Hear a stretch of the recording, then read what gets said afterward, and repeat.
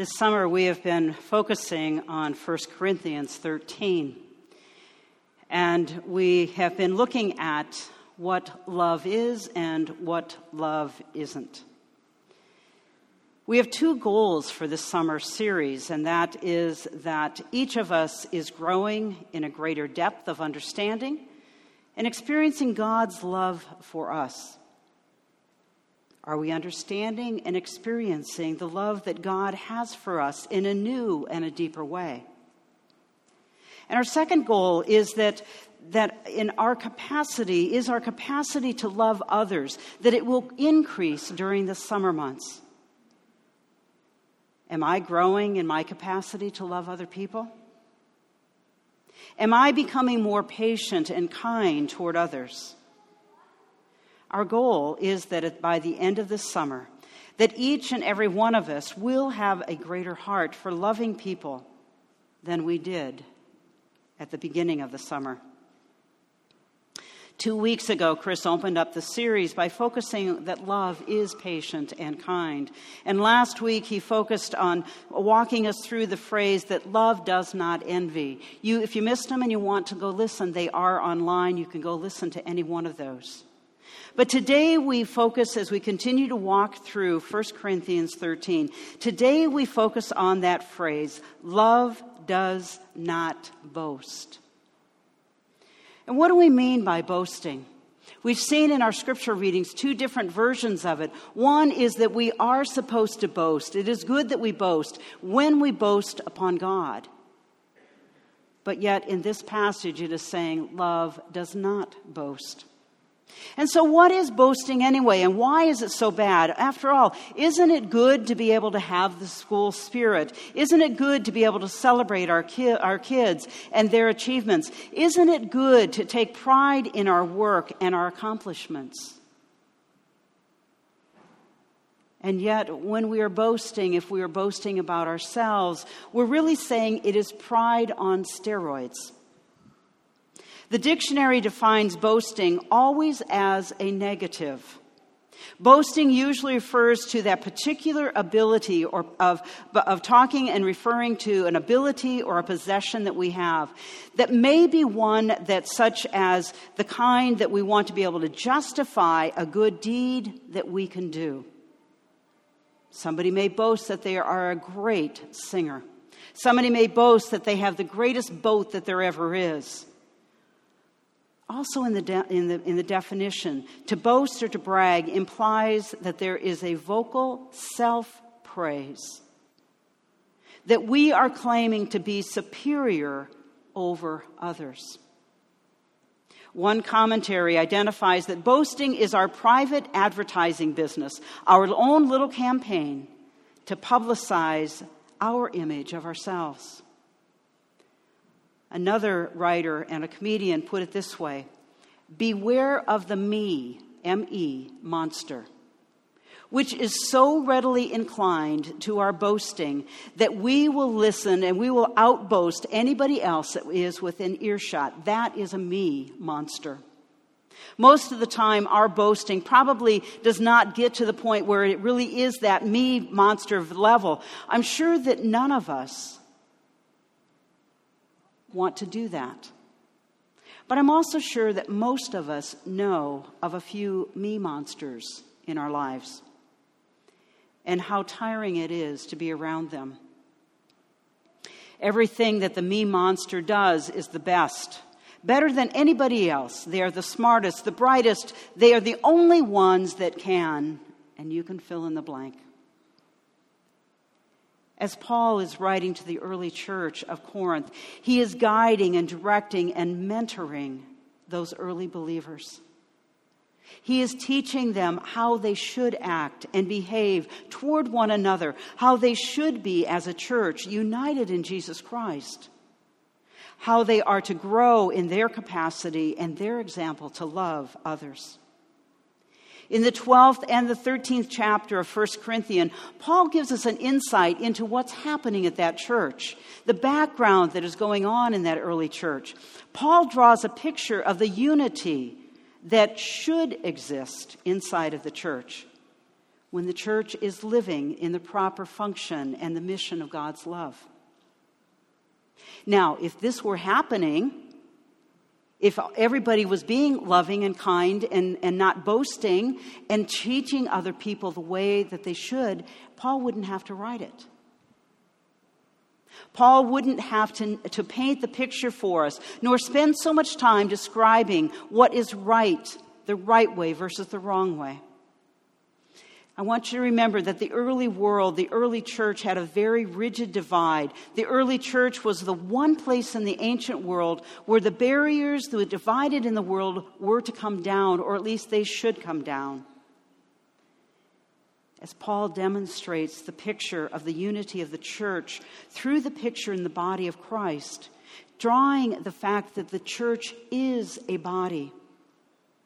He is reminding them, and he is reminding us, that the body has many, many different parts. And that the different parts cooperate and work together. They are not in odds with one another. Paul reminds us that the body is only healthy and efficient when every single part is functioning perfectly. The parts of the body are not jealous of one another. They do not covet each other's functions. The parts of the body do not boast about how great they are. The toe is the greatest, the hand is the greatest, or I'm better and more important than you are. When each and every part is doing its own work, only then does health exist. The early church of Corinth had forgotten this very basic truth, that we need each other.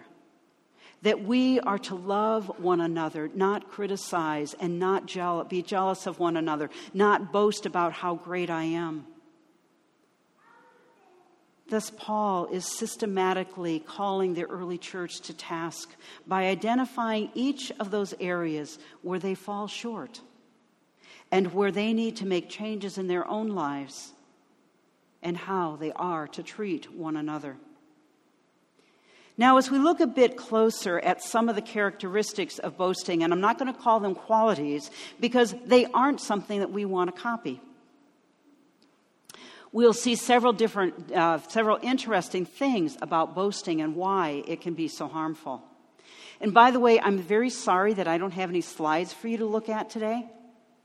I didn't finish my sermon by Wednesday when the other two guys left for Minneapolis.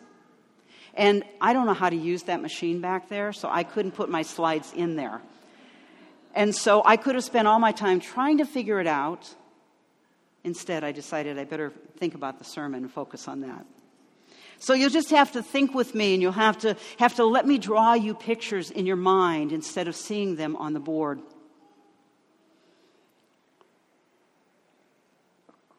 When we look at the definition of boasting, there are several things that consistently jump out for us. Boasting is excessive. Boasting is self-satisfying. And boasting is not quiet. As we look at these things a little bit more, as I said, that boasting is pride on steroids. It destroys and distorts reality.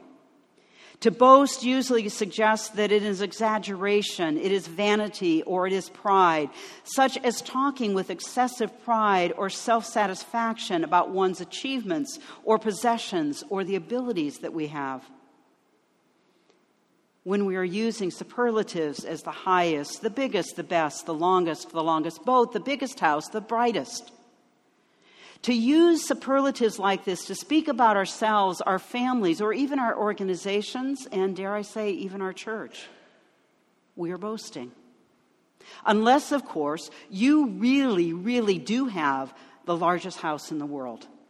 And your child really, really, really is the absolute best in all of the world. And I know, of course, every child is. But yet, like the me monster, the boasting is excessive and it distorts reality. The second characteristic I talked about is the fact that it has a self-satisfying element, because boasting typically speaks too proudly and shows too much satisfaction about something or someone connected with us or with you yourself. When you boast or when you're bragging about yourself or somebody else's and you are talking about your own accomplishments or maybe those of your family, oftentimes to the boredom and the annoyment of somebody else in your audience, again, we become the me monsters. While the words of the boast puff up your accomplishments and how great you are, it's interesting how many different writers will also talk about boasting actually having weakness at its core. So in reality, boasting happens as we try to shore up or overcompensate for who we are. Or when we seek to find our value and our identity outside of God, in possessions, in things, in accomplishments, and not in the fact that we belong to God. Boasting is another way of putting people down in order to feel better about yourself and hold yourself up higher. We could say that boasting is a way of grabbing for praise. And yet we're trying to cover up or to fill up what we suspect a way that we may be empty inside of ourselves. Or stated just another way is that boasting is a way to try to look good when we suspect that maybe we aren't. Sometimes people boast because they suspect or they fear that people will not care enough to notice us or to recognize our assets. Other times we may boast because of a fear that their assets and the way that they look upon us are not worthy of our caring. So we need to put ourselves above everybody else. And so if we don't think that they're going to see that we have value, we're going to tell them how valuable we are. And thus we create an image of ourselves and we put us up front. It's like making a display of ourselves in the ego display case. Here I am, look at me, see how great I am. I'm the best, I'm the greatest, and if you don't believe it, let me just tell you. The individual is really saying that they are much more important than any and all others. And that they and they alone are worthy of praise. And in truth, the only one that is worthy of our praise is God. Individuals will boast about their greatness. They'll let you know again and again of how important they are just in case you've missed it time after time. And yet they may oftentimes be afraid that people may not notice them or that they may not admire what they see. A third characteristic about boasting is the fact that it is not quiet. Because boasting implies a vocal self-praise and or claims to be superior over others. Boasting draws attention to the individual as they tell us over and over why they are great, why they are important. They are drawing attention to themselves. They are the one at the front of the parade with the trumpet. They are the one that is drawing attention to themselves. Always, always, always saying, look at me, look at me, look at me, see how good I am. Boasting is not quiet. Instead, it is the me monster. It is loud and it is a noisy gong. When someone is doing the boasting, they are not listening. They are not even aware of others around them, except as an audience for themselves. One of the skills that we are teaching and that we teach in our Stephen Ministry training is the importance of listening. When we are listening, we are not speaking. We are giving and we are placing value, not on ourselves, but on that other person. Because it's not about us. It's not about me. It is at that point as we are sitting and listening to a person, it is about them. They are the most important at this point in time. Where boasting is self-seeking, love is self-giving and other-seeking. Love is not inflated with its own importance. Indeed, it is the opposite. It is not self-conceited or arrogant. Love reflects the true, humble heart of God, and it sees other people as God sees them. Jesus addressed this issue of boasting several times or on many, many different occasions in the Scriptures. One of those is when he talked about the Pharisee. The Pharisee who stood up to pray all about himself. And the Pharisee made sure that he was in the center, that he stood. If he had lapels, he put his hands behind his lapels, and he prayed to himself, about himself, loud enough that others could hear. God, I thank you that I am not like all of these other men around me, the robbers, the evildoers, the adulterers, or even this tax collector. Lord, I fast twice a week and I give 1/10 of all that I have. Now, is that a prayer or is that a boast? Jesus also talked about the scribes and said to beware of the teachers of the law because they love to have the most important seats in the synagogue. They loved the places of honor at banquets. They loved to be wearing their fancy robes and walking the market to be able to draw attention to themselves to say, I'm a scribe. I'm a ruler. Look at me. See how important I am. And Jesus spoke about the rich who put their gifts into the temple treasury in such a way that it drew attention to themselves. For you see, at that point, there were these containers, and you could either drop these big coins down to make sure that they would make a lot of noise, or you could drop other ways to make sure that it was quiet. You could put your hand inside and drop it quietly so that nobody knew what you were offering. Jesus said, look at this one. Look at this rich one. He's giving out of all of the wealth that he has. But look at this woman who gives of the little that she has. Jesus is confronting over and over again the religious leaders, the disciples, the rich, the arrogant, the foolish. He is challenging them to turn from boasting. He is drawing and demanding and stop drawing and demanding attention on yourselves. Stop thinking about yourselves more importantly than others. Stop putting yourselves and your wants, your demands above all others. Paul was very, very familiar with boasting because before his conversion, he used to boast against the Christians saying, we've got it right, the Jews got it right, and look what I'm doing, I'm getting rid of them all. And now he is writing to those very, very same Christians. He is writing to the church of Corinth and warning them about being so filled with conceit that they are boasting. You see, there was division in that early church. There was brokenness in that early church. And it's not always so much about the words that are said, but it is about the attitude that takes place inside of us. Boasting places one over and against the other. I'm better than you because. What I like is better than yours because. Now, I cannot think of any one person here who would intentionally take on the persona of the me monster, of the boaster. That's not within you. And yet I can think of many more subtle ways and the subtle side of boasting that we all get trapped into. When we become so engrossed in the bit of our work that we are doing, that we are so convinced of the supreme importance of our side of the work to which we have given of ourselves, that we neglect or even criticize others who have chosen to do another kind of work.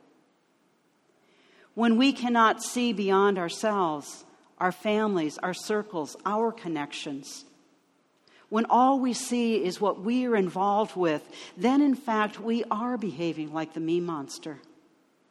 Because we're saying my work, my ministry, my wants, my needs are more and more important. When we cannot see beyond ourselves, we have not only begun to grasp the real reality of the church, or we have not even begun to grasp the reality of the church. We are like that early church that is divided. Love is the only thing that can bind us and can combine and keep the church together in unity. Now, in just a moment, I'm going to invite us to have a time to spend a little time in prayer. Part of this will be a silent prayer just to yourself. And in preparation, I'm going to ask a couple of questions, and I'm going to have you think about a few things. And I realize as I put this together that some of this may be a little bit more difficult for our guests and those that are here on baptism, because I'm asking us to reflect. Why are you here at Bethany? What is it that you like most? What are you most passionate about? And so if this is your first time here at Bethany and you say, think about something that you are passionate about and take it from there.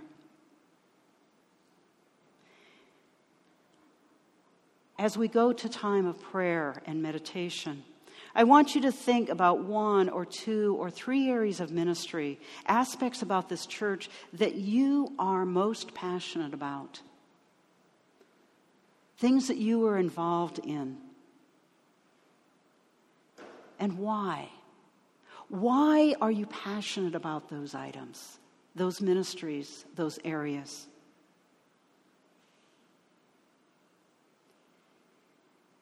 And then I want you to think about 1 or 2 areas of ministry or aspects about this church that you feel the least passionate about.